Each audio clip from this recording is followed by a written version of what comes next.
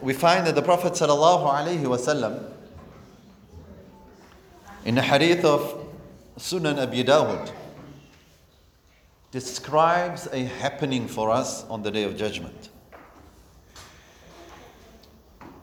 And it goes as follows: عن عبد الله بن عمرو العاص رضي الله عنه عن النبي صلى الله عليه وسلم قال. Well-known hadith, I'm sure most people know this hadith. يقال لصاحب القرآن, it will be said to the صاحب القرآن, and we're going to talk a lot about the sahib concept. It will be said to the صاحب القرآن, meaning on the Day of Judgment, اقرأ, start reading, start reciting. وارتقي, and ascend the steps like you walked up here, similar to that concept. وَرَتِّلْ كَمَا كُنْتَ تُرَتِّلُ فِي الدُّنْيَا, and recite the Quran with those measured tones, slow, correctly, accurately, the way you did on earth. فَإِنَّ مَنْزِلَتَكَ, for verily your final abode, عِنْدَ آخِرِ آيَةٍ تَقْرَأُهَا, will be where you reach to recite the last verse that you're able to recite. So a person will be asked to recite on the Day of Qiyamah. But who are these people? Ashabul Quran, the Sahibul Quran. And that's what we want to unpack tonight, inshallah. Then what does the Prophet ﷺ mean by a Sahibul Quran? A lot of people will say it refers to those who have memorized the Quran. And I'm going to argue tonight, that's the lawyer in me, I'm going to argue that it is not the Hafidhul Quran. And well, if you disagree, we can argue later, but now I'm going to tell you, it is not, this hadith does not refer to those who have memorized the Quran. But we'll look at that further, inshallah. So what does the Prophet ﷺ say?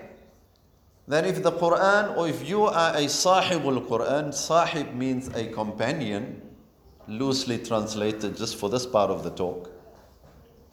Sahibul Quran, a companion of the Quran. So it will be said to the companion of the word of Allah subhanahu wa ta'ala on the Day of Qiyamah, after the whole process of judgment, now recite. So basically, at the doors of Jannah, enter, start reading. And as you read, your level will be elevated. That could mean physically going higher up into the levels of Jannah. It could also mean in honor and respect that you achieve more than what others get. So we get the Prophet ﷺ and the Siddiqeen, Shuhada, they will be at a special level in Jannah. So that is, let's consider that the end goal. That is where we want to reach, inshallah. One step back, the Prophet ﷺ said, again, عن أبي أمامة رضي الله عنه قال سمعت رسول الله صلى الله عليه وسلم. Abu Umama رضي الله عنه says, I heard the Messenger of Allah صلى الله عليه وسلم saying, famous hadith, اقرأوا القرآن, recite the words of Allah. فإنه يأتي يوم القيامة شفيعا لأصحابه. رواه مسلم. Recite it, why? Because the Quran will be an interceder, will intercede on our behalf, seek Allah's forgiveness on the Day of Qiyamah. Again, the Prophet ﷺ uses the word sahib or ashab, plural. So it will intercede on behalf of the sahibul Quran, the companion of the Quran. Hadith of Sahih al-Muslim. عن النواس ابن سمعان رضي الله عنه. نواس ابن سمعان رضي الله عنه says, سمعت رسول الله صلى الله عليه وسلم يقول, I heard the Messenger of Allah صلى الله عليه وسلم saying, يؤتى يوم القيامة بالقرآن وأهله. On the Day of Qiyamah, Allah subhanahu wa ta'ala will, or they will be called, but the verse is yu'ta, they will be brought forward and summoned forward. Who are these people? Well, first the Quran itself, and wa ahli, and its people, the people of the Quran. الَّذِينَ كَانُوا يَعْمَلُونَ بِهِ, those who acted upon it في الدنيا, in this life. تقدمه سورة البقرة وآل عمران, And two of the surahs will come forth first, and they'll come forward presenting themselves. تَحَاجَّانِ عَنْ صَاحِبِهِمَا. And they will be speaking on behalf of, defending their sahib. Same word. 3 hadith, there are many more. I just pick these 3 for the purpose of our talk tonight as an introduction. So the Prophet ﷺ is really telling me and you that the companions of the Quran, way at the end, their final goal will be, they'll be asked to read and they'll elevate in the status, the heights and the status of Jannah. Ameen, may Allah grant it to us. But step before that, there will even be, the Quran will be speaking on their behalf, begging Allah for their forgiveness on the Day of Judgment. So much so that 2 surahs will compete with one another to seek Allah's forgiveness for that individual. So we find that the Prophet ﷺ has made it very clear to us that this Quran will be of tremendous value and benefit to us in the year after. It's going to benefit us from our death to reckoning to Jannah. So really the journey of the soul is connected to the Quran. May Allah Ta'ala make us from amongst them. Ameen.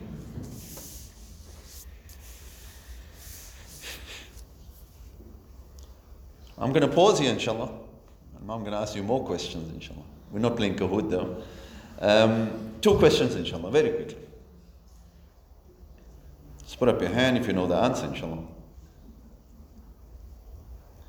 In the first hadith I mentioned, the Prophet ﷺ said the person will be asked to read in a particular manner. How would they need to recite or read at that moment of entry into Jannah? Just put up your hand who remembers, inshallah. How will they be asked to recite? I need to see whether you're listening or not. Yes, sister, right on top.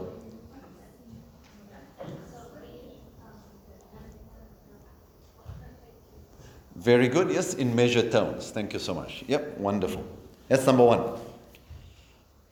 Number 2, question number 2. All 3 hadith, the Prophet ﷺ uses the same word. What is the word? I'm sure we can all shout it out, yes? Sahib, or in the one hadith says ashab. Thank you so much. I'll be doing that throughout the night, inshallah. So start listening, inshallah. So the Prophet ﷺ here paints an important picture for us. That the Quran is going to benefit us, enter into Jannah, Day of Judgment and the like. But the Prophet puts one condition. And what condition is that? That you need to be a companion of the Quran, or we can flip it around. The Quran needs to be your companion. And we're going to look at that what should we be doing to be able to be companions of the Quran. We're talking about the journey of a lifetime. This journey that we're going to travel with the Quran, and we want to look at that inshallah. So we find that Allah subhanahu wa ta'ala, as the one hadith mentions, iqra'ul Quran, recite it. So the starting point for all of us is, how do we make the Quran our companion? We have to start by recitation. But that's not the end of it all. It is only the beginning, recitation. So we start from that. Why? We heard the hadith previously. But also, yes, 7 things, inshallah. Those taking notes, you can start writing, inshallah. Where there are 7 reasons why we should recite the Quran. 7 reasons why we should recite it. Number 1, first of all, because that's the first command that Allah Ta'ala gave in the initial revelation. As we know, how many verses were revealed initially?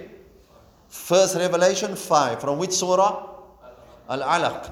Right, so Allah Ta'ala says, Iqra' bismi rabbika alladhi khalaq. So the Prophet ﷺ there was commanded to read, to recite. So we are required to recite the Quran. Why? Because that is the initial starting point of revelation. That is the most important thing that was revealed, is this important duty of recitation. That's number 1.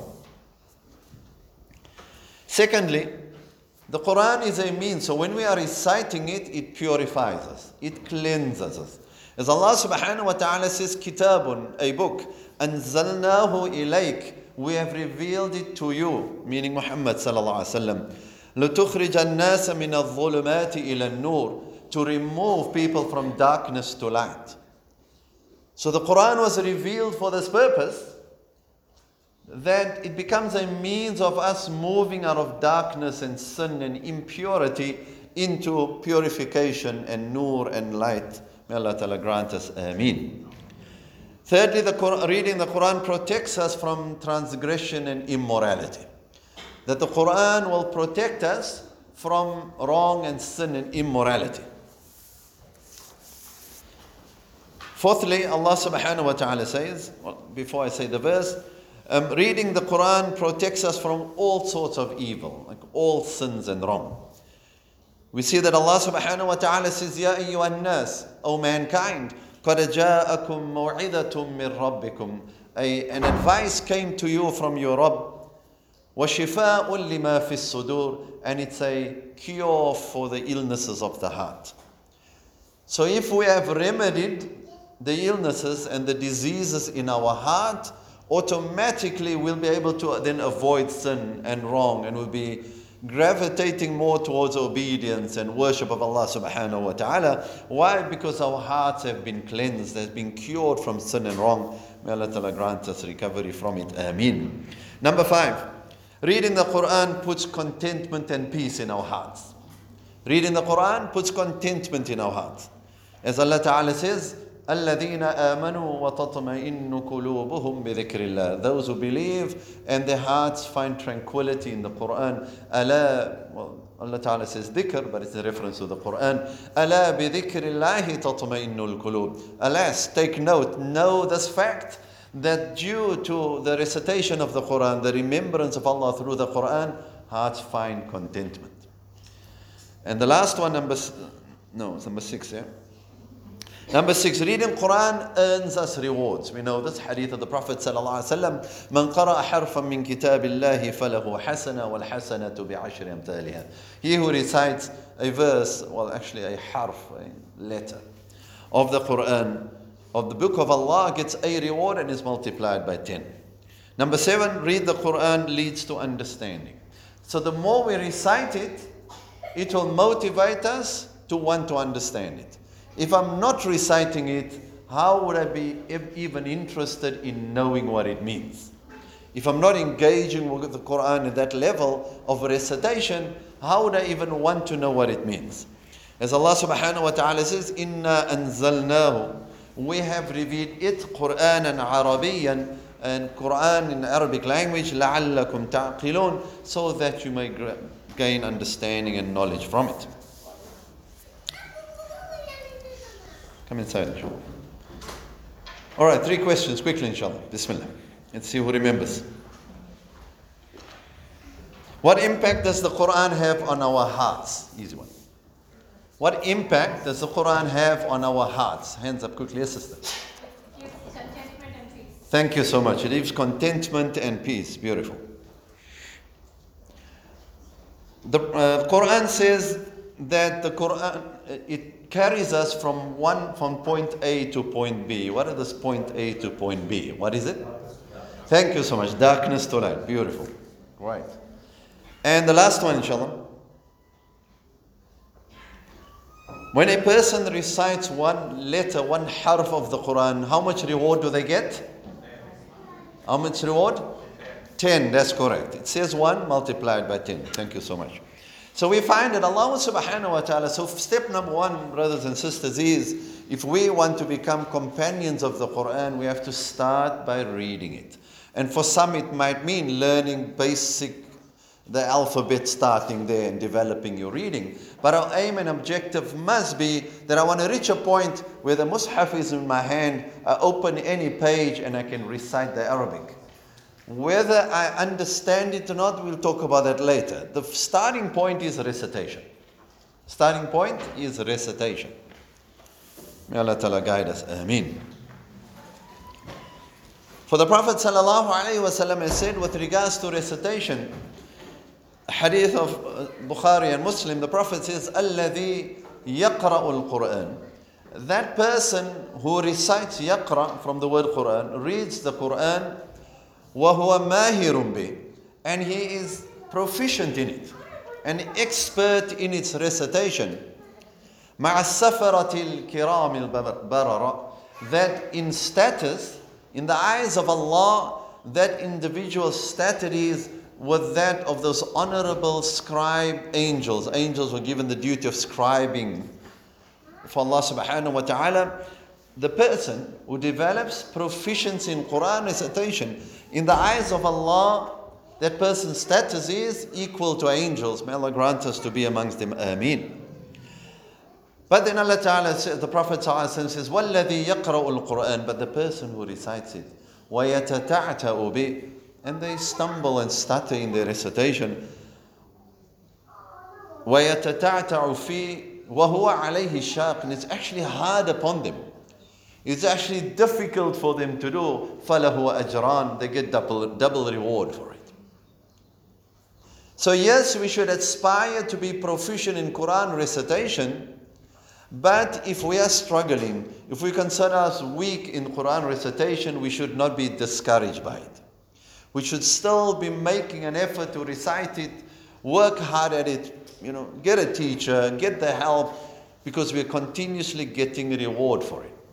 So when we are thinking about this journey of ours with the Quran, we know we want to end up where Allah Ta'ala tells us recite, and we go up into all the heaven, the stages of Jannah at least. That's what we want to aim for.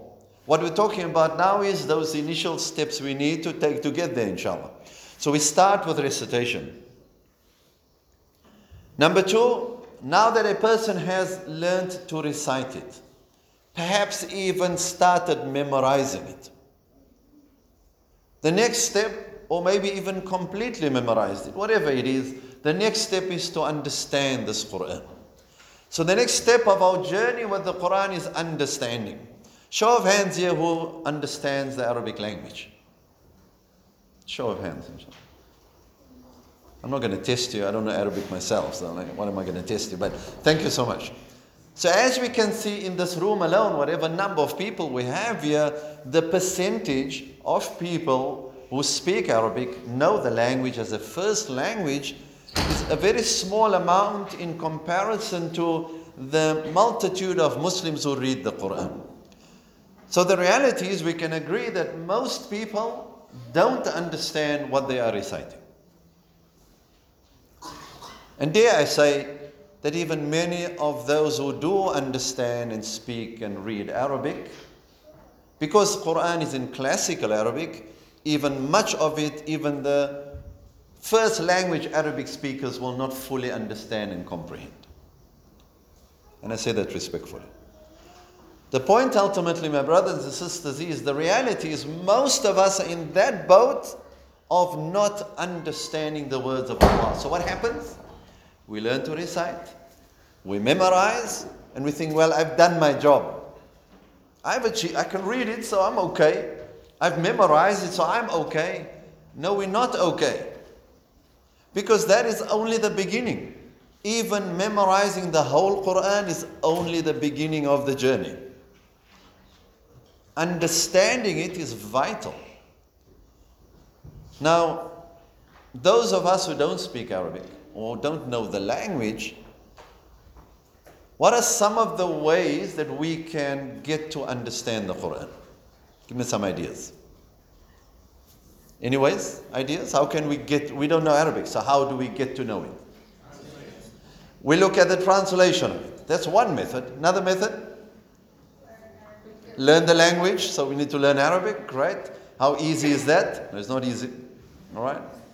Many people have tried. It's really a challenging thing.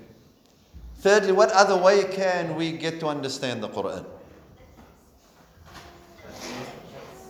Nice and loud? Lectures, that's right. Listen to scholars who talk about it.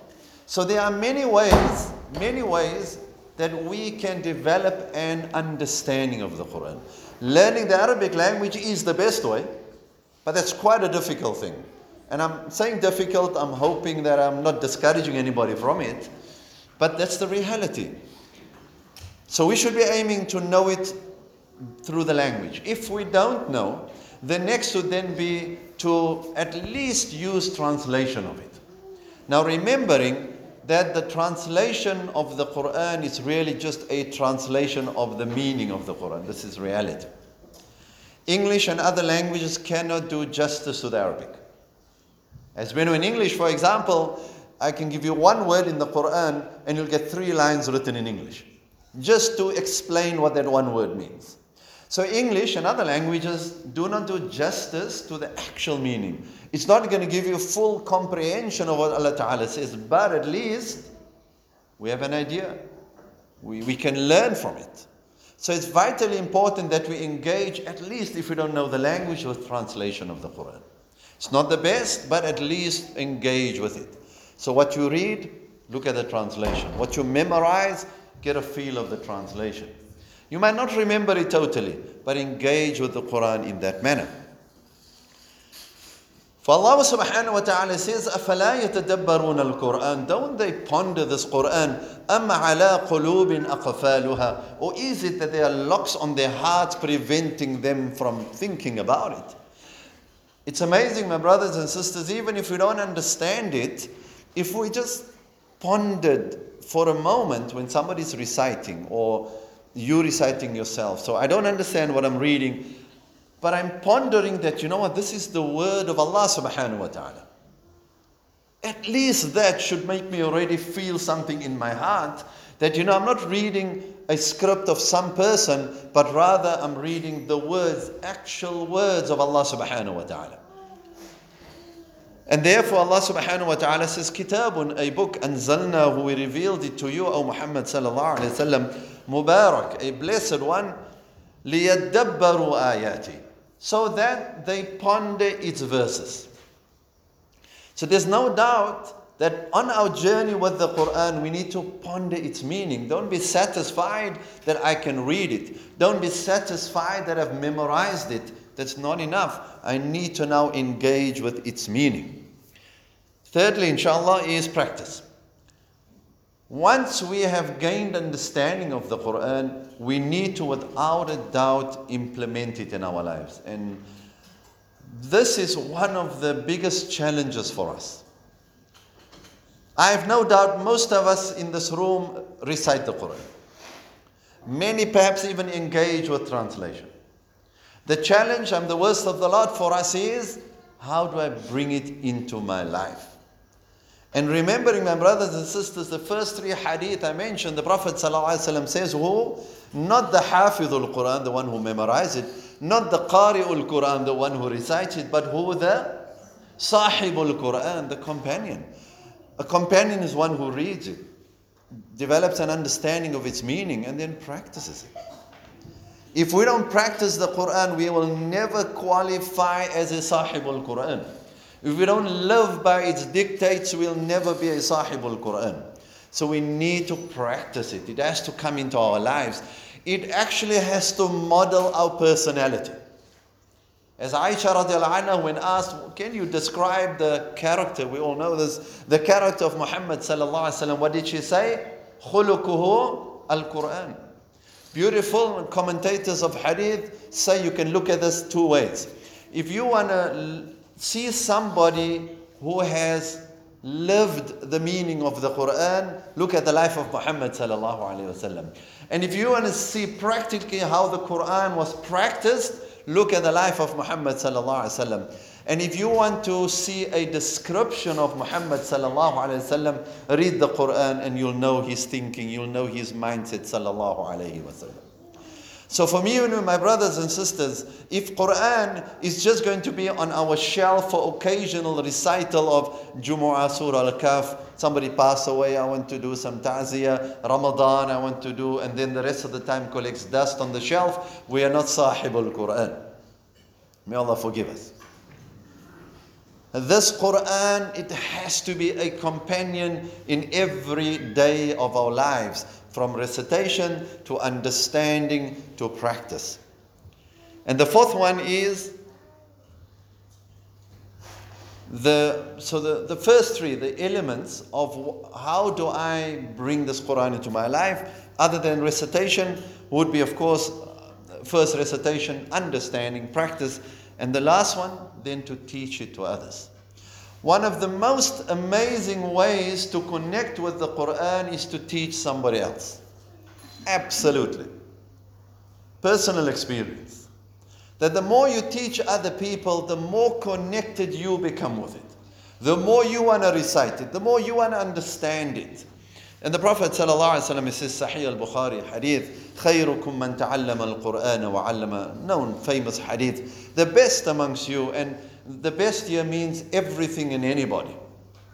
Whatever we consider of high quality and caliber in this world, above all of those are the people who read the Quran, learn the Quran, not really read it, learn about it and teach others. Allama al-Quran, so you teach somebody else. So the fourth way is to teach other people. Propagate this to Quran to others. Encourage others to recite it. Help them. Whether it's alif, ba, ta, you're teaching, you're helping somebody. Perhaps even share its meanings. You learn some beautiful meaning of the Quran, share it with somebody. In this way, a companion, a true companion of the Quran will have these elements in them. What are the four elements? Number one, to read it or memorize it. Number two, to understand it. Number three, to practice it. And number four, to then propagate it to others. Without those four, and you need to tick all four boxes, will never qualify as a Sahibul Quran. Never. Hence, back to my initial statement that this hadith does not refer to those who've memorized the Quran. Because there are many who have memorized it and have no idea what it means. There are many who have memorized it and their life is contrary to that Quran. There are many who have memorized it and they do not teach anybody even one word of it. So just even though I have high regard for memorization of Quran, as was mentioned in the introduction, I myself memorized at a very young age. So in no way am I saying there's no value, absolutely amazing reward and benefit from memorization. And I would encourage anybody to do it. What I'd say though is don't stop once you've memorized. Don't think I've achieved my goal. No, that's only the beginning. Now we need to understand and practice and propagate. May Allah subhanahu wa ta'ala grant us Ameen. For the next few minutes, what we want to look at is what is so amazing about the Quran though? Why is it that this Quran should be our companion for our whole lives? And why is it that if we don't have the Quran as a companion, then our life is heading in an unpleasant direction? But if we have the Quran as a companion, then nurun ala nur will benefit upon benefit upon benefit from it. Let's look at it. There are some themes in the Quran. So when we are reciting it, when we are reading its meaning, you're going to pick out certain themes of the Quran. And it's not an exhaustive list, but the few that I've written down, there are about 8 themes that I had in the time available to me to prepare this talk. I know they're given many weeks, but usually we leave it for the last minute anyway. But 8 significant themes of the Quran.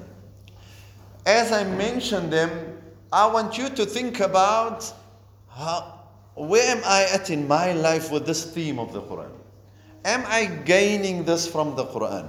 Am I benefiting according to this theme from the Quran or not?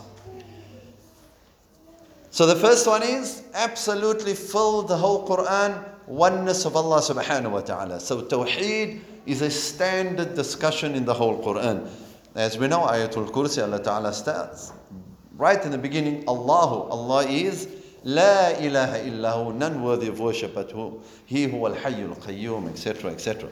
So Allah subhanahu wa ta'ala has filled the Quran with Tawheed. Reminders for me and you about the oneness of Allah subhanahu wa ta'ala. So when I'm reading the Quran, when we're looking at the meaning, we're getting this constant reminder, Allah is one, Allah is one, Allah is one, Allah is one. If it didn't strike my heart the first time, surely by the 10th or 20th time, it starts sinking in. Allah is one, Allah is one. It starts modeling my behavior now, because now I start thinking Allah is one. I need to worship Allah alone. I need to do things for Allah's sake, and so on and so forth. So by reciting the Quran, with those themes in mind, we will develop it. Number 2. Allah subhanahu wa ta'ala has placed in the Quran things that relates to mankind as an individual. So there are many things in the Quran that talks about things that we should know as an individual, just for me. For example, how to worship Allah subhanahu wa ta'ala. So how do I worship? How do I pray to Allah subhanahu wa ta'ala? You're taught in the Quran with hadith, but Quran guides us. Number 2, the different laws that Allah ta'ala has for us. As we mentioned in our Kahoot quiz, inheritance as an example. And many other things. Zakat is there and the rest. So Allah ta'ala in many places of the Quran teaches us or mentions to us rules that we need to adopt in our lives. So again, think about it. If I read it once or twice, gradually I start comprehending the importance of it and I start bringing it into my life. So that's a Sahibul Quran. That they read it so many times and think about it so many times that it starts setting in their minds and in their hearts and they bring it into their lives. Number 3, Allah subhanahu wa ta'ala also gave mankind guidance in how to behave socially. So the one is individually for myself, but also socially. We are social beings, that's how we exist. We have to mix and interact with people. Allah ta'ala in the Quran has shown us many verses.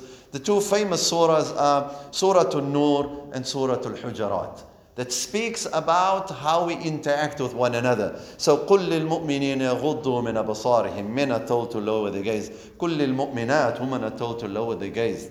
That's a social behavior.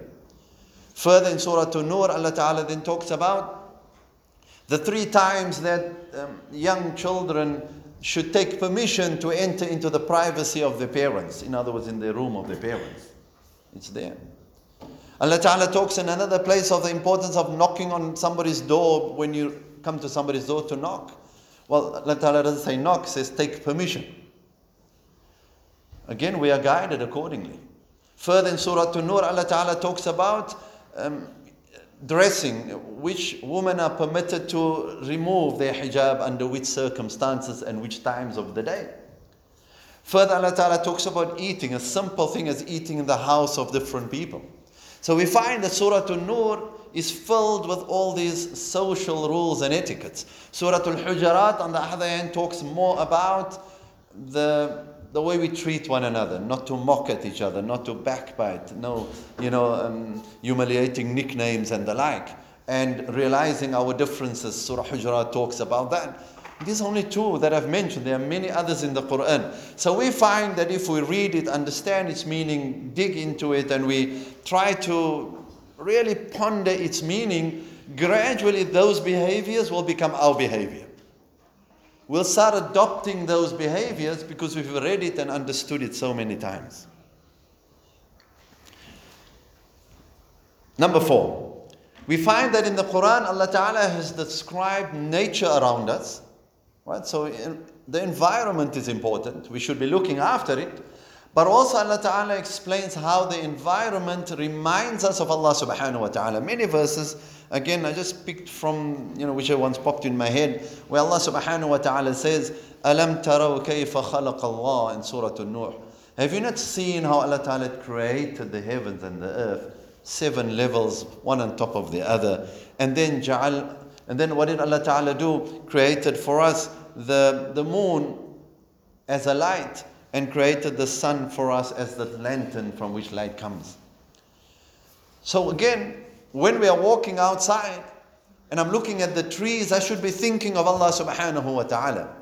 When the sun is shining, I should be thinking, Ya Rabb, this is your creation. When I look at a beautiful moon like we had last night and the other night, we should be thinking about Allah. That's only 3 things. There's the mountains, there's so many other things, that when we look at it, many places in the Quran, Allah Ta'ala says that. Ponder about the creation around us and see in it the reality of the existence of Allah Subhanahu wa Ta'ala. Number 5, yeah? That Allah Subhanahu wa Ta'ala in the Quran many places talks about prophets of the past. And Allah Ta'ala says, لَقَدْ كَانَ لَكُمْ what's the first word? لَقَدْ كَانَ فِي قَصَصِهِمْ عِبْرَةٌ. That there's a lesson to be learned in their story. Their stories are not there for entertainment, not at all. They're there for us to learn from it. So again, I'm reciting the Quran, I understand its meaning. Beautiful story of this prophet, that prophet, and we learn lessons. So we don't make the same mistakes. We adopt those behaviors. Our life gets impacted and influenced by that recitation. Number 6, Allah Ta'ala beautifully describes Jannah for us. Allah Subhanahu wa Ta'ala beautifully, in a sense, it's not a beautiful thing, but Allah Ta'ala beautifully describes Jahannam for us, just to get an appreciation of what it is. And there are many verses.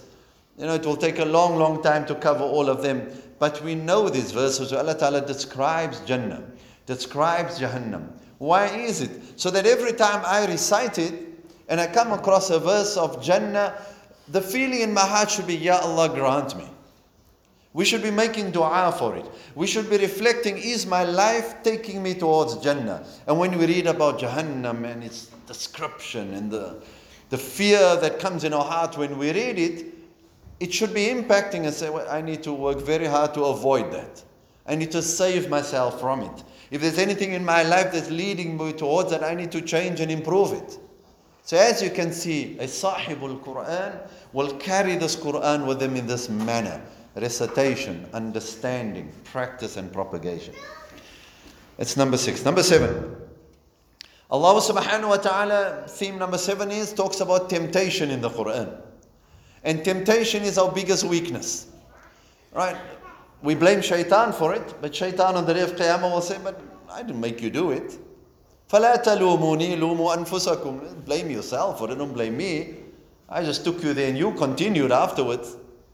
So we need to look at the temptation around us. What is it doing to us? So when we read in the Quran where Allah Ta'ala talks about it and talks about shaitan and his influence on us and the like, the next time I commit a sin, I should be thinking, wait, temptation, I need to be careful. Shaitan is influencing me, watch out. But I'm only going to achieve that through Quran recitation, through reading those verses over and over and over. As I say, the first probably 10 times we read it, it has very little impact on us. No matter the meaning of it. Very little. It's going to take much more recitation and meaning and understanding of the Quran for it to actually influence our behavior. Therefore, many of us here probably know many ayat in the Quran. Just knowing it in my head will not impact my behavior, will not drive me to respond and react and behave according to the Quran. It takes much, much more than that. May Allah Ta'ala guide us. Ameen. That's number 7, yeah? As the Prophet Allah Ta'ala at least says, Inna shaytana lakum aduwa, is an enemy to you. May Allah Ta'ala protect us. Ameen. Number 8, last one. That Allah subhanahu wa ta'ala, the theme of the Quran is this Muslim ummah. The need for us to be connected as an ummah, followers of Muhammad sallallahu alayhi wa sallam. فَإِنْ verse, إِنَّمَا الْمُؤْمِنُونَ إِخْوَةً, well-known verse, and a few others in the Quran, كُنْتُمْ خَيْرَ أُمَّةٍ and the like, where Allah Ta'ala talks about this concept, this idea of you're a group of believers together. Be combined, be together and the like. So those are 8 themes of the Quran that Allah Ta'ala mentions. There are many more. They are just 8 themes I picked for today just to help us ponder this concept of Sahibul Quran and understand the importance of the journey of our life with the Quran. Not occasional interaction with it. It's a journey throughout our life, beginning to end. Then only will we be raised on the day of Qiyamah as Sahibul Quran. May Allah Ta'ala make us from amongst them. Ameen. Now, 2 parts left, inshallah, based on the time we have. Number 1, how do I now, hopefully you've understood where we're at, how do I make myself entitled to be a Sahibul Quran? How do I do that? We now understand the value, we understand the need of having Quran in our life, every day of our lives, and how it will impact our behavior and, inform us of how to behave. But how do I make myself amongst those I'm entitled to be a Sahibul Quran? Few there, inshallah, lots of 7s, another 7 here too. Number 1 is when we engage with the Quran, number 1, these are practical tips, inshallah, is to have a sincere intention. So I'm not reading it because, I got free time, let me sit and read the Quran. I'm a bit early in the masjid, I'll just take one off the shelf. That's not sincere intention. And there's a big difference between intent and sincerity. Right? Niyyah, that's intent. Ikhlas, that's sincerity. I need to sit there with this intention. When I open this mushaf, Ya Rab, let something of this mushaf come into my heart. Let me gain something out of it. So we need to sit with the Quran in front of us with that purpose and that intent. It cannot be just to fill a bit of time or for whatever secondary intentions we have. No, it has to be, Ya Allah, I'm opening this. I'm going to recite your words, subhanahu wa ta'ala. Let something of this enter my heart. Number one. Number two, a practical tip, my brothers and sisters, is have a dedicated Quran for yourself. A mushaf. Put a nice cover on it. And let that mushaf be yours for the rest of your life. And I'm not sure if you can appreciate the value of this idea. There are many in the room who are memorizing Quran. I have the mushaf in the Quran from those days. It's got its cover on, and I still have it. The important thing is, my brothers and sisters, how can I connect to it if I haven't taken sort of ownership of it? If I'm just picking any mushaf off the shelf anytime, it's a lack of connection. If you want to phone somebody, you're not going to grab anybody's phone in front of you. You're going to look for yours, right? When we leave now, you're going to look for your car keys. We've developed a connection with that. That's my car that takes me on my journey. That's my phone that connects with people. Then why not have a Quran that you connect with? This is mine. No one's going to take it. And I'm going to look, when the pages tear, you put sticky tape, fix it, but you look after it. That is real connection with the Quran. And hence, my brothers and sisters, yes, look at my age, I'm very grey. We're not very much for technology, but I'm telling you, absolutely reading from your phones is amongst the worst things that has been developed in this world. The worst things, to read Quran from your phones. I probably think, I also do it. I have mushaf on my, but when I need to check a verse quickly. I can't remember, let me just check quickly. Or I'm in a place where I don't have my mushaf. But I cannot understand how we sit in a masjid, shelf full of masahif, no one takes it off the shelf, everybody pulls their phone out. That same phone that probably while you're reciting, somebody sends a message. And there you're distracted from it. That same phone probably we watch soccer on it the next day. Like, how can we connect with the Quran if we're treating it in reality, I'm sorry for the word, with this level of disdain? Hence, thank you so much. Hence, for me, my brothers and sisters, you want to be a Sahib al-Quran? Only use your phones when absolutely necessary. You don't have a mushaf and you want to check something.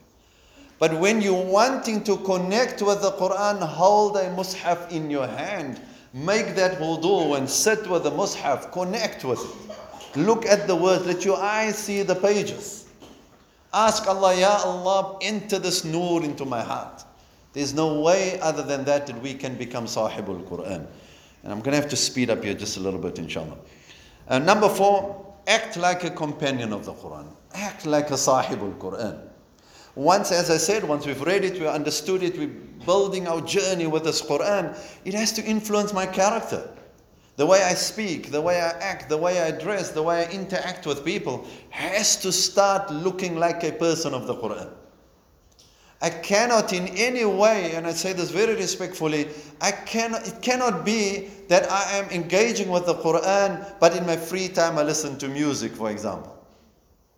No way. If you are Sahibul Quran, you should have no inclination towards music. If you genuinely have connected with the Quran and it's entered our heart, there's no way music will be of interest to us, because the beauty of the Quran is beyond any melody on earth. There's no way you can find joy in listening to that when you could have put on, Sheikh Abdul Basit, or my favorite, Sheikh Al-Manshawi, or other beautiful reciters. If you don't want to read yourself, you could be listening to them. So Sahibul Quran will be so connected, so start acting like a companion of the Quran. Somebody who, people look at you and say, oh, this person must be from the Quran. May Allah Ta'ala make us from amongst those. Ameen. Speeding up, people. Let's go. Like they say, tie your belts, inshallah. Let the Quran determine your actions and principles. I'm just going to skip past that. Listen to qualified reciters of the Quran. Very important thing. Often listen to others recite it. Whatever media you want to use, but listen to the recitation of Quran.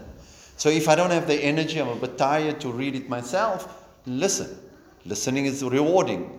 You're hearing the words. Inshallah, the nur will enter and you're enjoying the melody of the Quran recitation. Moving on, inshallah. Make friends with people who are connected to the Quran. Al-mar'u ma'a man ahab. The Prophet ﷺ says that a man will be with those who he loves. Meaning on the day of Qiyamah, we'll be raised with those people whom we love. Mix with the people of the Quran. Befriend them. Even if you haven't memorized, mix with those who've memorized, provided their life is in order. Mix with those who've memorized. Mix with people of Quran. Gradually, it will rub off on you. Gradually, we'll also talk about the Quran. It will be interest. Their conversation will be about the Quran. You'll hear about it, and you'll gradually also contribute to the conversation. All right, conclusion, inshallah, based on our time, inshallah. 4 things. No, 3 things. Make it 3, inshallah. Allah subhanahu wa ta'ala has told us in a very beautiful surah, Surah Al-Qamar. And if you want to start your journey in engaging with the Quran, I'll tell you, pick the surah, inshallah. Surah Al-Qamar, the one just before Surah Al-Rahman. Pick that surah if you haven't read it or don't know the meaning of it or haven't engaged with it. If you want to start your journey, absolutely pick the surah. Allah subhanahu wa ta'ala in that surah multiple times repeats amazing words. And when you're engaging with its meaning, also listen to somebody recite it. Yeah? You will hear in their voices when they read this particular verse, without a doubt, you pick any reciter that recites Surah Al-Qamar. I challenge you to prove me wrong. Pick any reciter that recites Surah Al-Qamar. And when they say the words, وَلَقَدْ يَسَّرْنَا الْقُرْآنَ لِلذِّكْرِ فَهَلْ مِن مُدَّكِرٍ, listen to the emotion in their voices. Any reciter anywhere in the world. And if you find somebody that has no emotion, show me that, inshallah. I promise you, anybody who knows the surah, who knows its meaning, you cannot read that ayah without an emotion in your heart. Why? Because Allah Ta'ala is saying, وَلَقَدْ يَسَّرْنَا الْقُرْآنِ. We've made this Quran very easy, لِلذِّكْر, for understanding, for comprehension. فَهَلْ مِن مُدَّكِرٍ. So who are those who are going to heed and take a message? Those words, it's a beat on the heart. Because we all read it. We find it easy to read. فَهَلْ مِن مُدَّكِرٍ. Now, who amongst us and how many of us are taking a lesson from the Quran? And Allah Ta'ala says that verse multiple times in that surah. Engage with it, inshallah. Number 2. So number 1, understand that the Quran is easy to engage with, easy to grasp, easy to work with. It's not a difficult thing.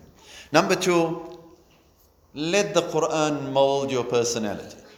So engage with the Quran in that manner, with that intent that, Ya Allah, what I read, I want to bring it into my life. What I read, I want to practice. And the more we do that, it will take time, but we'll get there where we start modeling that behavior according to what we read in the Quran. Lastly, inshallah, and may Allah Ta'ala make us from amongst these. Ameen. When the Prophet sallallahu alaihi wasallam said, and I conclude on this inshallah, Inna lillahi ahlin minan nas. There are some people that are very special to Allah from amongst all mankind. Hadith of Musnad Imam Ahmad, authentic hadith. The Prophet ﷺ says, Inna lillahi ahlin minan nas. There are certain people who are very special to Allah. Ahlin usually refers to family, but there are some friends that we treat like family, correct? Because you have such a great connection with them, you feel like they are family. The companions asked, قالوا يا رسول الله من هم? Who are these people? Who are you referring to? The Prophet ﷺ, hum ahlul Quran. They are the people of the Quran. Ahlullah, they are people of Allah. Wa khassatuh. And they are the special people to Allah subhanahu wa ta'ala. So, the last advice for me first and then you as my brothers and sisters, let's engage with the Quran so that we can be counted as that special people. Special to Allah subhanahu wa ta'ala. And ultimately, may Allah ta'ala make it that this journey of the Quran will reach us to that point. The hadith I started with, يُقَالُ لِصَاحِبُ الْقُرْآنِ, it will be said to the Sahibul Quran, may Allah make us amongst them. Ameen, Ya Rabbil Alameen. Iqra, recite. Wartaqi, ascend in the levels of Jannah. وَرَتِّلْ كَمَا كُنْتَ تُرَتِّلُ فِي الدُّنْيَا. Recite it, measure tones, meaning, understanding, pondering. Go through the journey. فَإِنَّ مَنْزِلَتَكَ, your final abode, عِنْدَ آخِرِ آيَةٍ تَقْرَأُهَا, will be the last verse you are able to recite. Ulama say that this part, آخِرِ آيَةٍ تَقْرَأُهَا, the last verse that you're able to recite, is not based on what you've memorized. It's based on what we've practiced. What we practice, we will remember. What we knew but didn't practice, we will forget. So it's not about how good your hifz is, it's how well we practice the Quran. In conclusion, we ask Allah Ta'ala to make us from among the Sahibul Quran. Ameen, Ya Rabbil Alameen. And may our hearts be filled with the nur of the Quran, and may it be a means of our entry and our family's entry and our friends and neighbors into Jannatul Firdaus. Wa ma alayna illa al-balagh.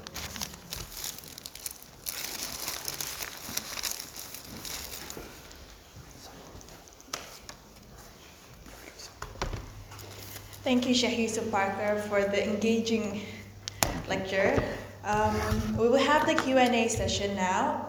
If you guys could go into the Slido website and enter the code MAIWA, inshallah, Sheikh Yusuf Parker can answer your questions from there.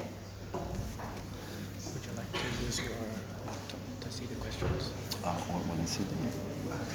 Yeah, to see the questions. Oh, we're talking on the board.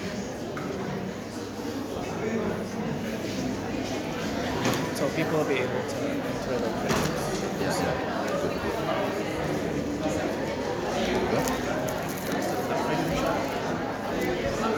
you have internet? I use my hotspot. Yeah. Is it still on? It should be on.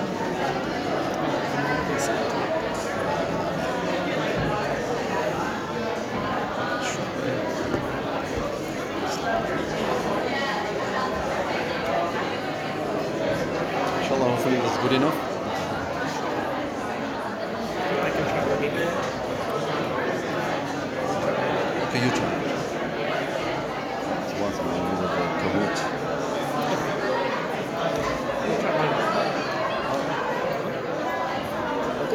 It's good. It's not. It's connected already?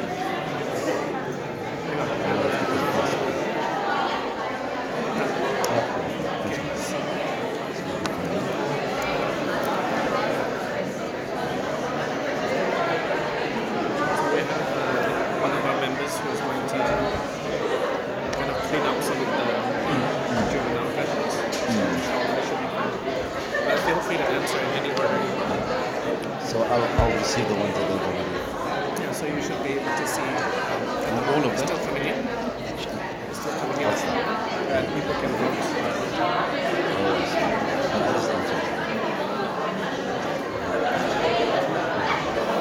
All right, Bismillah ar-Rahman ar-Rahim.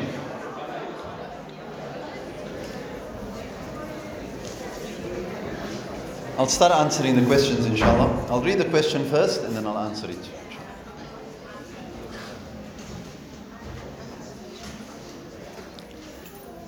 I've noticed, I'll just read it as it's written. I've noticed that in Australia many read Quran with translation.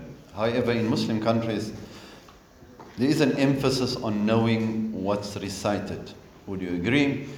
Yes, I do agree, simply because, well, depending on what we refer to as Muslim countries, but if we talk about predominantly Arab countries, like we lived in Syria for a short while, then you find absolutely people read, but you'll seldom find them engaging beyond what they're reading. Now, it's either because they understand quite a bit already just through recitation, but yes, so engaging with translations is not common, I guess for obvious reasons, because unless we don't speak Arabic, we'll engage more with the translation.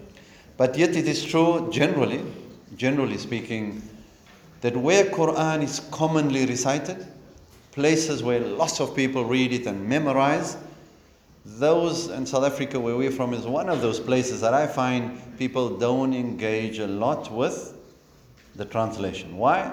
Because people are very busy with recitation, either reading or memorization. So people spend so much time, and hence my encouragement is to try and balance it. Number 2. Is it better to read a lot of Quran in Arabic or less but with meaning? Great question. I believe each one needs to decide for themselves what works for them, but I would recommend a more balanced approach. So for example, every Friday if you read Surah Al-Kahf as an example, right, then surely by week 3 or 4, we should be knowing what it means already. Not word for word, but you should know what the surah is about. Then the next Friday when you read it, you don't need to engage with the translation anymore. You have an idea what the surah is about. So it's vitally important that we read the Quran and look at its meaning. And yes, I would recommend that we balance between the two however we like, inshallah. But more or less of one or the other, not necessary, inshallah. What are the tips to connect with the Quran when it's a woman's time? Okay, yep, very good. When a woman goes through the monthly menstruation, it's how to feel connected, especially when we can't pray. So as we know, there are restrictions of what can and can't be done. So without a doubt, how do we connect? So one way absolutely would be to listen to Quran. Right? That's one way. To listen to it. So yes, not reciting with, but listening. So you're hearing the Quran. Another way would be permitted to read commentary on it, detailed explanation of the Quran. That's another way to engage with the Quran in those times. All right? I'll just take them as they come, inshallah. How much memorization do you suggest in, say, a week for someone who wants to engage in the Quran but is also a full-time student? Memorization of Quran is dependent on your ability to memorize and retain information. Each of us are different. I personally was a very weak student in Hifz. Very weak. It's only my mother's dua and my teacher's guidance that I finished it, alhamdulillah. So I know it's quite a struggle, but there are other people who find it very easy, learn very quickly. So each person is different. I'm not able to tell you exactly how much is reasonable. It depends on your ability. Maybe meet with me afterwards and ask me more detail about your arrangement. But what I'd normally tell people is, if you want to engage with the Quran, you memorize it, do small amounts every day. 2 lines, 3 lines, doesn't matter. Do small amounts every day. Right? And that's manageable. You can, of course, you have to revise and the like, but that's manageable.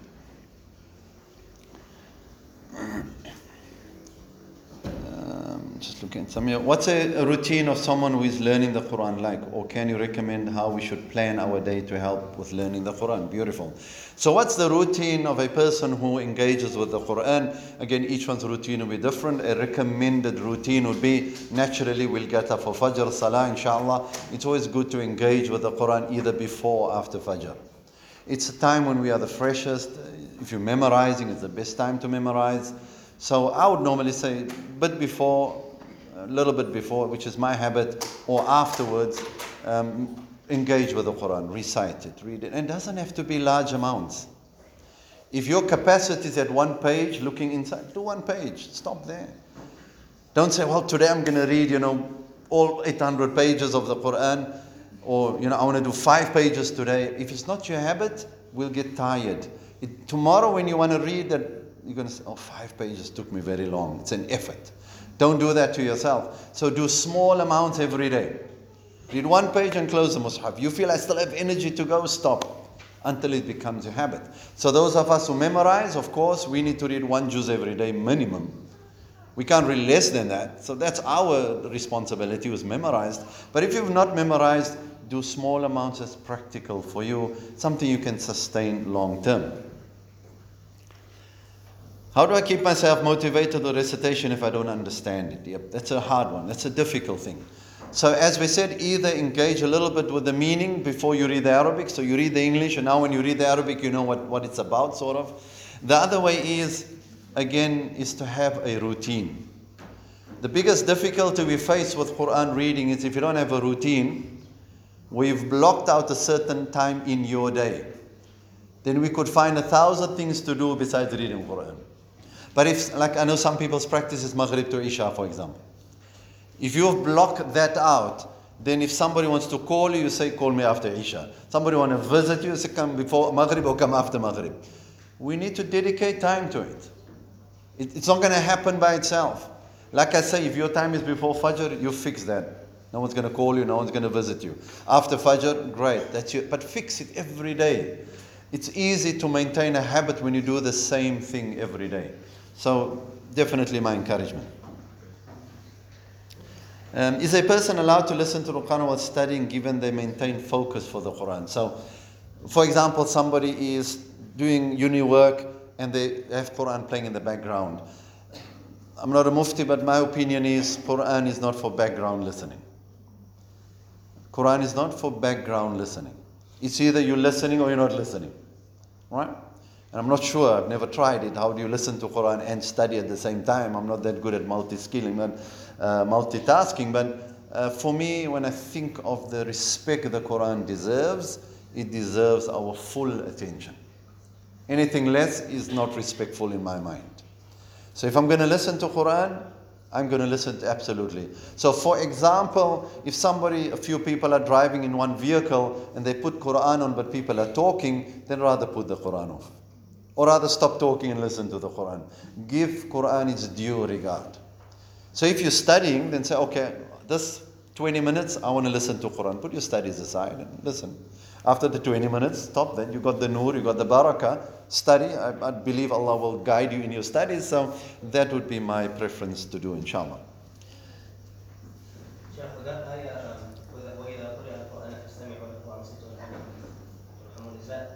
That is the basis of it.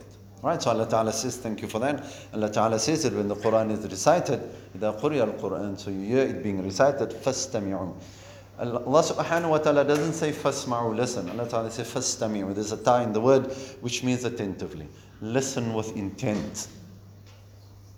Give it full regard. Why? So Allah Ta'ala can show you guidance and success and blessings from it. Jazakallah khair, barakallahu feek. As a Muslim that's learning about Islam themselves, what would be best way to bring up children with the Quran? MashaAllah, from very young, engage them with the Quran. Put them in a class where they learn it. That's the best way. From young, and I mean as young as 4, 5, 6 years old, let them join a class where they are taught to read the Quran. That's the starting of the journey, but that's the best. If we wait till they're much older, it's very difficult. It's very hard. But when they're young, it's easy to engage them with the Quran. Is it permissible for a Muslim to donate their organ to people who are in need? The fatwa is, yes, it's permissible provided there is need. Yeah. What's the difference between someone who's learning the Quran? Oh, I think we've done that one, yeah? Sorry. Very good. Do you recommend any specific translation or the meaning of the Quran and any book of tafsir? MashaAllah, there are many, especially in today's time, there are many. I would say find generally the English ones that are suited to our English. Right? Some are written in a very classical or old English writings. Those are hard to comprehend. Find ones, and there are many. Even here in Perth, you can find them that are suited to our English. That's one thing. So that's for the translation. The other one is, what was that? The meaning, tafsir. Amongst the best known ones, of course, it's like Tafsir Ibn Kathir and the others. They are written at a very academic level. So you get Ibn Kathir, Qurtubi and others. They are very academic the way it's written. And for many of us, we'll find it tiring to read it unless you're academically inclined. Yeah. There are later ones that are written. So one that I recommend people to read it has many volumes, but very easy to read, is Ma'ariful Quran. It's in English now, very well written English. That is one I recommend. I have it on my shelf. I also use it. We have it in our masjid. It's easy to read. All right. So Ma'ariful Quran is very easy to read. There are many others, but that's definitely one I would recommend for easy reading. Like, not that reading Quran is leisure, but I mean relaxed reading. Like, you don't have to think too deeply about it. You don't have to struggle to comprehend its meaning. It's written in a very good way. That's among ones that I would recommend. There are a few others. Yes, I agree with that too. Does the Quran have any reference to the end of time, specifically the second coming of Isa alayhi salam? So much of the prophecies of the final hour comes from hadith of the Prophet sallallahu alaihi wasallam. The Quran always just talks about as-sa'a, the final hour, what it looks like, what will happen, what Allah knows, a little bit here and there, but much of it comes from hadith. Yeah? So much comes from hadith. What is the best way to learn Arabic of the Quran with the ability to understand what I'm reciting? Alright, so there are two ways to learn Arabic. I'm not an expert in it, but two ways. The one way is you learn to speak it, so you learn the Arabic language to have conversation. That's one way of learning Arabic. The other way of learning Arabic is to be able to understand the words of the Quran. The way I learned it was to understand the Quran originally, but my trip to Syria helped a little bit. I'm still horrible at it, but at least I gained some ability and skill in it. So if we want to learn Arabic to understand it, to understand what we're reading, it doesn't necessarily mean we'll develop the skill of speaking it. Muhadatha is a different process. So then we need to learn it very much on the grammar. That's the way you learn Arabic. So you need to find somebody that's going to teach you from a grammar perspective as opposed to conversational perspective, to be able to understand the Quran. There are many textbooks now, even programs. The one I have on my shelf currently is where they say, in 3 months, 50,000 words of the Quran.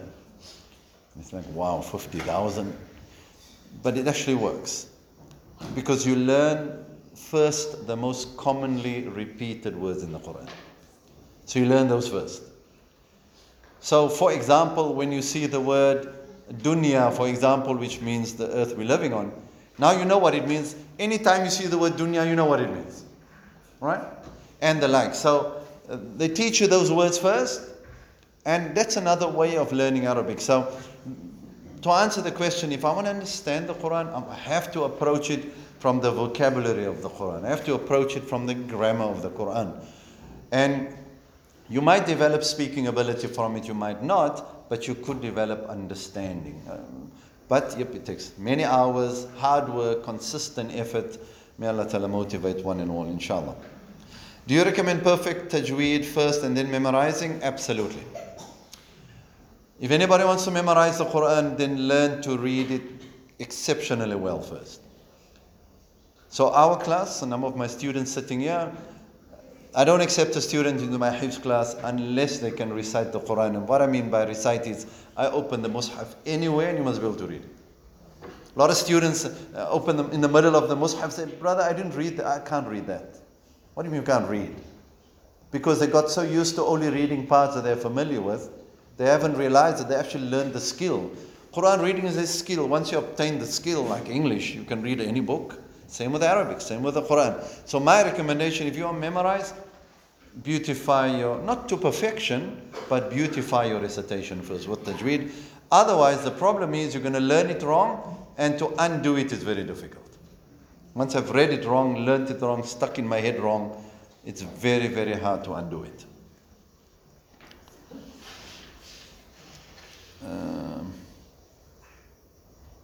What do I think about clothing items that have Quran verses on it, like necklaces, shirts, and bracelets? I don't like it. Absolutely don't like it. I feel it's a disrespect to the Quran. Absolutely. If you have the frames and that we hang on, okay, I can handle that. But this bracelets and things with ayat of Quran and things. To me, that's disrespectful to the Quran. Not the words, but the way we handle those things, where we put it, what we do with it, and where we go with it, and the like. For me, that's disrespectful. Just like I have a big issue with people whose ringtones are verses of the Quran. Of course, Sheikh Sudais in Saudi Arabia made it clear that it's even actually haram to do that. To have your ringtone a verse of the Quran or recitation of it. To me, that's disrespectful. Because your ringtone is not for you to listen to recitation. It's indicating to you, notifying you that somebody's calling you or messaging you. So that's disrespect to the Quran. Right, may Allah Ta'ala guide us. Ameen. So yep, absolutely I am against it. Why does Surah Tawbah not start with Basmala? Okay, good question. There are multiple reasons for it. The most commonly accepted reason is, you might have heard, they say, because it's a curse on shaitan and the like. The one that I accept the most, because that's the general accepted ruling between ulama, is that at the time of compiling, the Sahaba was sitting and putting the Quran together, compiling it together. They, at that time, placing the Bismillah was, per the teaching of the Prophet ﷺ, the beginning of every surah, Bismillah ar-Rahman ar-Rahim is placed. When they were compiling it, the Sahaba at that time did not know whether the surah before it, which is Surah Al-Anfal, and Surah Tawbah is one surah or two surahs. And there was no indication whether it was one or two surahs. So they kept the two separate without Bismillah ar-Rahman ar-Rahim in the beginning. That is the ruling that I accept in my understanding. There are other ulama have given different opinions on it. Like I say, some say it's not Bismillah, you don't say Bismillah because there's a curse on shaitan and the like, and I respect all viewpoints, but this is the one that I accept. Allah grant us. What is your favorite, most impactful verse of the Quran? MashaAllah. Putting me on a spot, but I'll tell you. Even now I can't tell you. It's already having impact on me. You see, when Allah subhanahu wa ta'ala says in the Quran, I read it often in Salah, وَسِيقَ الَّذِينَ اتَّقَوْا رَبَّهُمْ إِلَى الْجَنَّةِ زُمَرًا. That the people who have taqwa, Allah ta'ala they will be drawn towards Jannah, zumara, in droves. حَتَّى إِذَا جَاءُوهَا, when they reach there. وَفُتِحَتْ أَبْوَابُهَا, and the doors are open. وَقَالَ لَهُمْ خَزَنَتُهَا, and the doorkeepers standing, open the door, come inside. What will they say to us? May Allah Ta'ala make us from amongst them. Ameen. Will say to us, Salamun alaykum. Peace be upon you. Tibatum, you've done amazing. فَدْخُلُوهَا خَالِدِينَ, enter into it forever. وَقَالُوا, and me and you as we enter Jannah, we will say, وَقَالُوا الْحَمْدُ لِلَّهِ الَّذِي صَدَقَنَا وَعْدَهُ. All praise to Allah, for He has kept His promise. وَأَوْرَثَنَا الْأَرْضِ, and He has made us inheritance of the land. Which land? Jannah. نَتَبَوَّأُ مِنَ الْجَنَّةِ حَيْثُ نَشَاءُ, that we will abode and live in Jannah wherever we like. فَنِعْمَ أَجْرُ الْعَامِلِينَ, what an amazing reward for the ones who act, do the deed. That verse, many beautiful verses in the Quran, but that one gets me every time. I ponder about it a lot. I think, and those who follow me in Salah know I recite it often. May Allah Ta'ala put the reality of it in our hearts. Ameen. Is it disrespectful to play Quran to help you fall asleep? If you are listening to it in those moments, of course, nothing wrong with that. There's no problem with that. It's calming the heart and the mind. But at the same time, at some point you want to switch it off and just go to sleep. Yeah. You don't want that to be, you're falling asleep and it's still playing by itself. Right? So, but yeah, absolutely no problem with that. What are the etiquettes from reciting from the Mus'haf? Well, number one, of course, is that we show utmost respect to the Mus'haf. That's number one. So if you're touching it, we have wudu when reciting it. The way we page, the way we look at the Mus'haf. These are etiquettes, the way we sit. They are not what is fard, what is necessary. It's etiquette. So leaning against the wall with my legs stretched, not haram, but I feel that's disrespect to the Quran. It lacks etiquette. Yeah.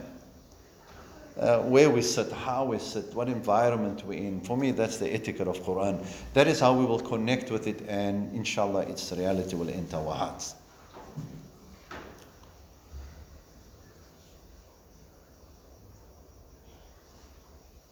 What are the explanations of the hadith of the Prophet ﷺ talking about adab al-qabr, punishment in the qabr, regarding the one who the remembrance of Allah came to and they left it? Look, this is in Quran itself already. Allah subhanahu wa ta'ala talks about that people who knew about Allah and then turned their backs on it, right? Or knew about Allah and allowed it to fade from their lives. May Allah forgive us and protect us. Ameen. So, the hadith of the Prophet ﷺ, when talking about the punishment of the grave, talks about certain acts and deeds that were done, and it's punishable in a particular way. This particular issue that was raised is more found in the Quran. Allah Ta'ala often talks against those people, almost angrily at those people who turn their backs to the obedience and the members of Allah subhanahu wa ta'ala. Is it appropriate to place verses or ayats of the Quran on gravestones? Again, not my preference, absolutely not. There's not from the Sunnah, first of all. Right? There's no example from the Sunnah of the Prophet sallallahu alaihi wasallam where ayat and the like is placed on gravestones. So again, I'm not a mufti, I can't say that it is haram, but talking about Quran, definitely not my preference. What are the benefits, meanings behind reading Quran for the deceased? The ruling is very simple. Then the Prophet ﷺ has said that we can only benefit the deceased in certain ways. The one is if they've done a charity, they get benefit from it. If we do charity on their behalf, they benefit. If we make dua for them, they benefit. So what is the ruling on reciting Quran for the deceased? It's vitally important that we understand, first of all, this concept, this idea of reciting for the deceased is very much based in cultural practice. Yeah? That's number one. Number two, so if you ask me what's my culture, I do also engage in it. But what's my practice? The practice is that I will recite some Quran in the hope, inshallah, that Allah subhanahu wa ta'ala accepts the dua afterwards. So that is my practice. So we're not reading with this intent and niyyah that every word I read will go. Now remember, if I'm reciting Quran, automatically my mother and father gets reward. That's automatic. I don't need to intend it. Anybody else that we read for, my niyyah would be I'm reading with the niyyah that after that we make dua, my dua will be accepted for the person, because that's all we can do for him besides charity. May Allah Ta'ala guide us, which is pleasing to Allah. Is the reward reading the Mus'haf different from reading on the phone? No, the reward's not different. You're reading the word of Allah subhanahu wa ta'ala. But the connection with that recitation will be different. Absolutely. The spiritual benefit that you'd get from it, spiritually, as in you connecting with the Quran, will be absolutely different. It's completely different. It's way different holding a Mus'haf in your hand to holding a phone. But if you're reciting from, of course, Allah Ta'ala will reward you for the recitation. So there's no sin or wrong in it. Can there be negative side effects from excessive recitation of Quran? For example, if I recite Surah Yasin 15 times a day or 30 times hypothetically. First of all, there is no real sunnah practice from the Prophet ﷺ of repeating certain surahs multiple times. But there were the Sahaba, for example, famous one who used to repeat Surah Al-Ikhlas often. Often used to, every salah he'll read it. You read one portion of and read Surah Ikhlas afterwards. That they dragged him to the Prophet ﷺ, Ya Rasulullah, all he reads is Surah Al-Ikhlas. When the Prophet asked him, why do you read it? He says, because I love the surah. The Prophet ﷺ replied, well, the surah loves you too. So there's no problem in reciting it often or many times. But to put a number to it, with a magical purpose to it, there's no basis for that in Quran. Right? So there's no basis if I read it 40 times, I'm going to get this benefit. If I read it 50 times again, there's no basis for that in Sharia. But if you like repeating the surah, by all means go for it, enjoy yourself. The beauty of the Quran is that we never actually get tired of it. That's the beauty. Amazing. Is a person allowed to pray salah behind a person from a different sect So here we're talking about the various sects within Islam. All the main different ones would be Sunni and Shia. Those are the most common ones. But there are a few other classical groups. The basic ruling is that you follow the person from amongst your group and your sect. So a Sunni will always follow a Sunni Imam. Right? Shia will follow Shia Imam. I have acquaintances who are Shia. They say straight, yep, they only follow Shia Imam. Other groups are the classical groups. They're not very common in today's time, so we don't have to really worry about them much. But these two groups are still the most common. So to answer you, yes, we should follow those within our sect of Islam. May Allah Ta'ala guide us for that which is pleasing to Him. What does it mean when they say Surah Al-Ikhlas is 1/3 of the Quran? Authentic hadith of the Prophet ﷺ, the Prophet ﷺ said, if you want a reward of reciting the whole Quran, read Qul Huwallahu Ahad 3 times. So yes, why is it? Because Qul Huwallahu Ahad, the whole surah, what does it talk about? One thing and one thing only. What is it? Tawheed. It talks about Allah and Allah alone, nothing else. And the whole Quran, the words of Allah subhanahu wa ta'ala, expands on that content, on that topic. It expands on the Tawheed of Allah subhanahu wa ta'ala. Hence its equivalent. Is it true that some verses are good to read for ruqya? Yes, absolutely. Ruqya means a healing, a method of healing through the Quran. That is from without a doubt from the Sunnah established that we read ayat of the Quran, absolutely permitted. It is permitted to recite, absolutely, no problem. Can you read surah without wudu and without touching the mushaf? So that would mean reciting from memory. Yes, you can read from memory without wudu. Right? Without wudu, you can read from memory, no problem. But if you're going to intend hold the mushaf in your hand, then we should have wudu, inshallah. Excuse me. Yes, please. Is the same ruling applies to phones as well? All right, good question, and I think you're the person who asked me the question before, right? A while back, yeah. So, based on my best understanding, is that if we're reading from memory, of course, no problem. But if we are like a mushaf in my hand, I'm reading the Quran, like the phone, if I'm paging with it, so ulama say, yep, you should have wudu for it. Right? Because you're again touching the ayat of the Quran, even though it is digitally done. So. What is the best way to do sabak? That's a word we use for new lessons. Again, it depends how much you've memorized, what you're doing, which surah you're memorizing. It's so many variables, but the best way is to break verses into small pieces. The best way. You want to memorize something, break it into small parts. A quick tip, very quick. So try it, inshallah, if you haven't memorized before, if you are memorizing. So if you want to memorize Alhamdulillahi Rabbil Alameen, you're not gonna, you all know it obviously. Instead of reading Alhamdulillahi Rabbil Alameen, Alhamdulillahi Rabbil Alameen over and over and over and hope that it sticks in our head, it doesn't work like that. Alhamdu, Alhamdu, Alhamdu, repeat it. Lillahi, Lillahi, Lillahi, repeat it till it's stuck.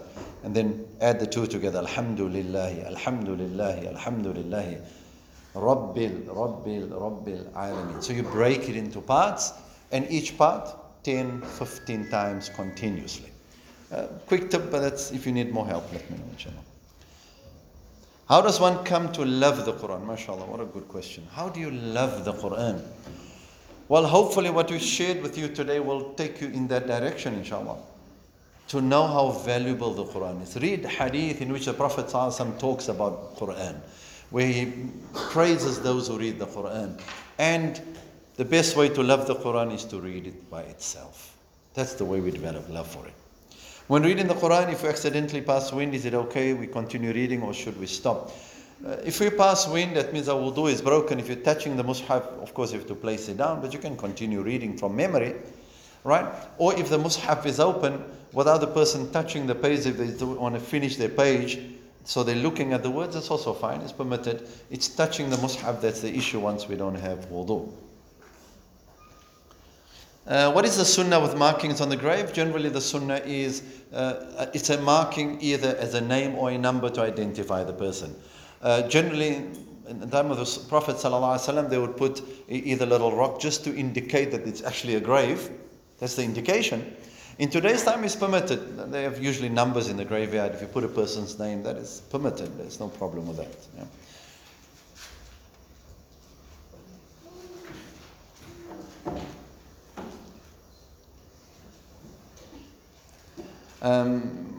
Please address a wrong popular thought that ordinary person should not read the Quran with meaning. Okay, so there's some who feel that if you are, without training and guidance, if you are going to read the Quran with meaning, that you might develop or start making up your own meaning of the Quran.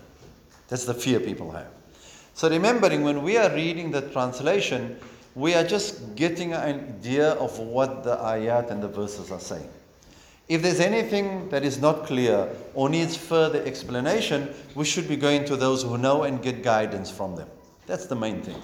So yes, it is correct that when you're reading the meaning, even tafsir books, explanation of the Quran, when you read it, don't think, well, now I'm a sheikh, I can explain people the Quran. No, there's much more training that goes in before I can do that. Right? It's a minimum 7 years of study. So just reading a translation doesn't give us the skill to now interpret and draw meaning from the Quran. And that is an error. That's a wrong approach that people have. So some would just sit with the translation and think instantly they can give lectures and they can talk about the Quran. Absolutely, it's a fault. May Allah save us from that kind of fault. Ameen. When you're reading, it's for your understanding.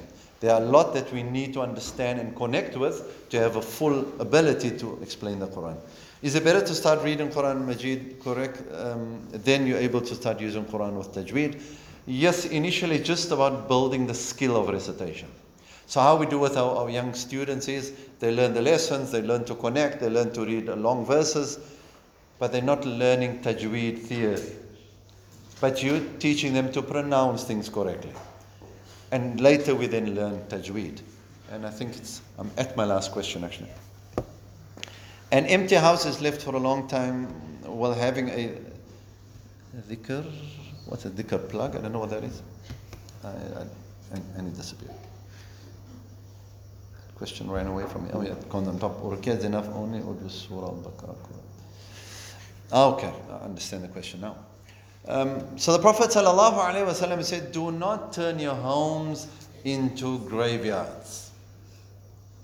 Recite Surah Al-Baqarah in it.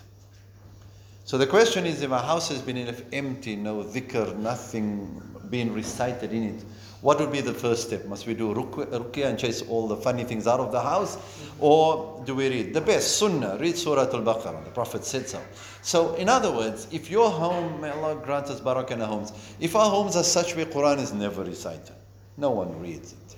And for years and weeks and months, no one reads Quran in it. And all of a sudden we decide, you know what, we want to revive this practice of having Quran recitation in our homes. Then per the sunnah of the Prophet ﷺ, a good starting point is Surah Baqarah. Why is it a good starting point? Because it's the second surah in the Quran. And then just keep reading the rest in your house. Keep going for months and months and months. Read the whole Quran many times over, inshallah. May Allah subhanahu wa ta'ala grant us and bless us. I'm not sure if I missed anything. I hope I've answered all the questions, inshallah. That is our time. Unless somebody to shout out one more. Otherwise we'll conclude. Please ask. What about the ayah in Surah فليتفضل. Is that speaking about Isa alayhi salam or something else? So, the ayah, remember, the main operative word in the verse is this ayah, the sign. Yeah? So Allah subhanahu wa ta'ala has, as we know, sent many ayah, different ones. And even in the Quran, Allah ta'ala makes indication. Now, it's not mentioned specifically, right? Other than in other parts of the Quran where Allah ta'ala does mention that Isa alayhi salam was not killed, he was raised to the heavens and he will return. So those ayat together, coupled with the hadith of the Prophet sallallahu alaihi wasallam, combined together then gives us this understanding that Nabi Isa will come down. Right? So that ayah specific doesn't mention it, so then it boils down to the understanding of the ayah. All right? So that is how we look at it. I hope that answers your question, inshallah. All right, all done, inshallah. Had enough for one night. Jazakallah khair. May Allah subhanahu wa ta'ala bless you in all and fill our hearts with the nur of the Quran. I hope this session was of value to you. If it was good, it's from Allah. Anything wrong, it was my fault. May Allah forgive us. Ameen.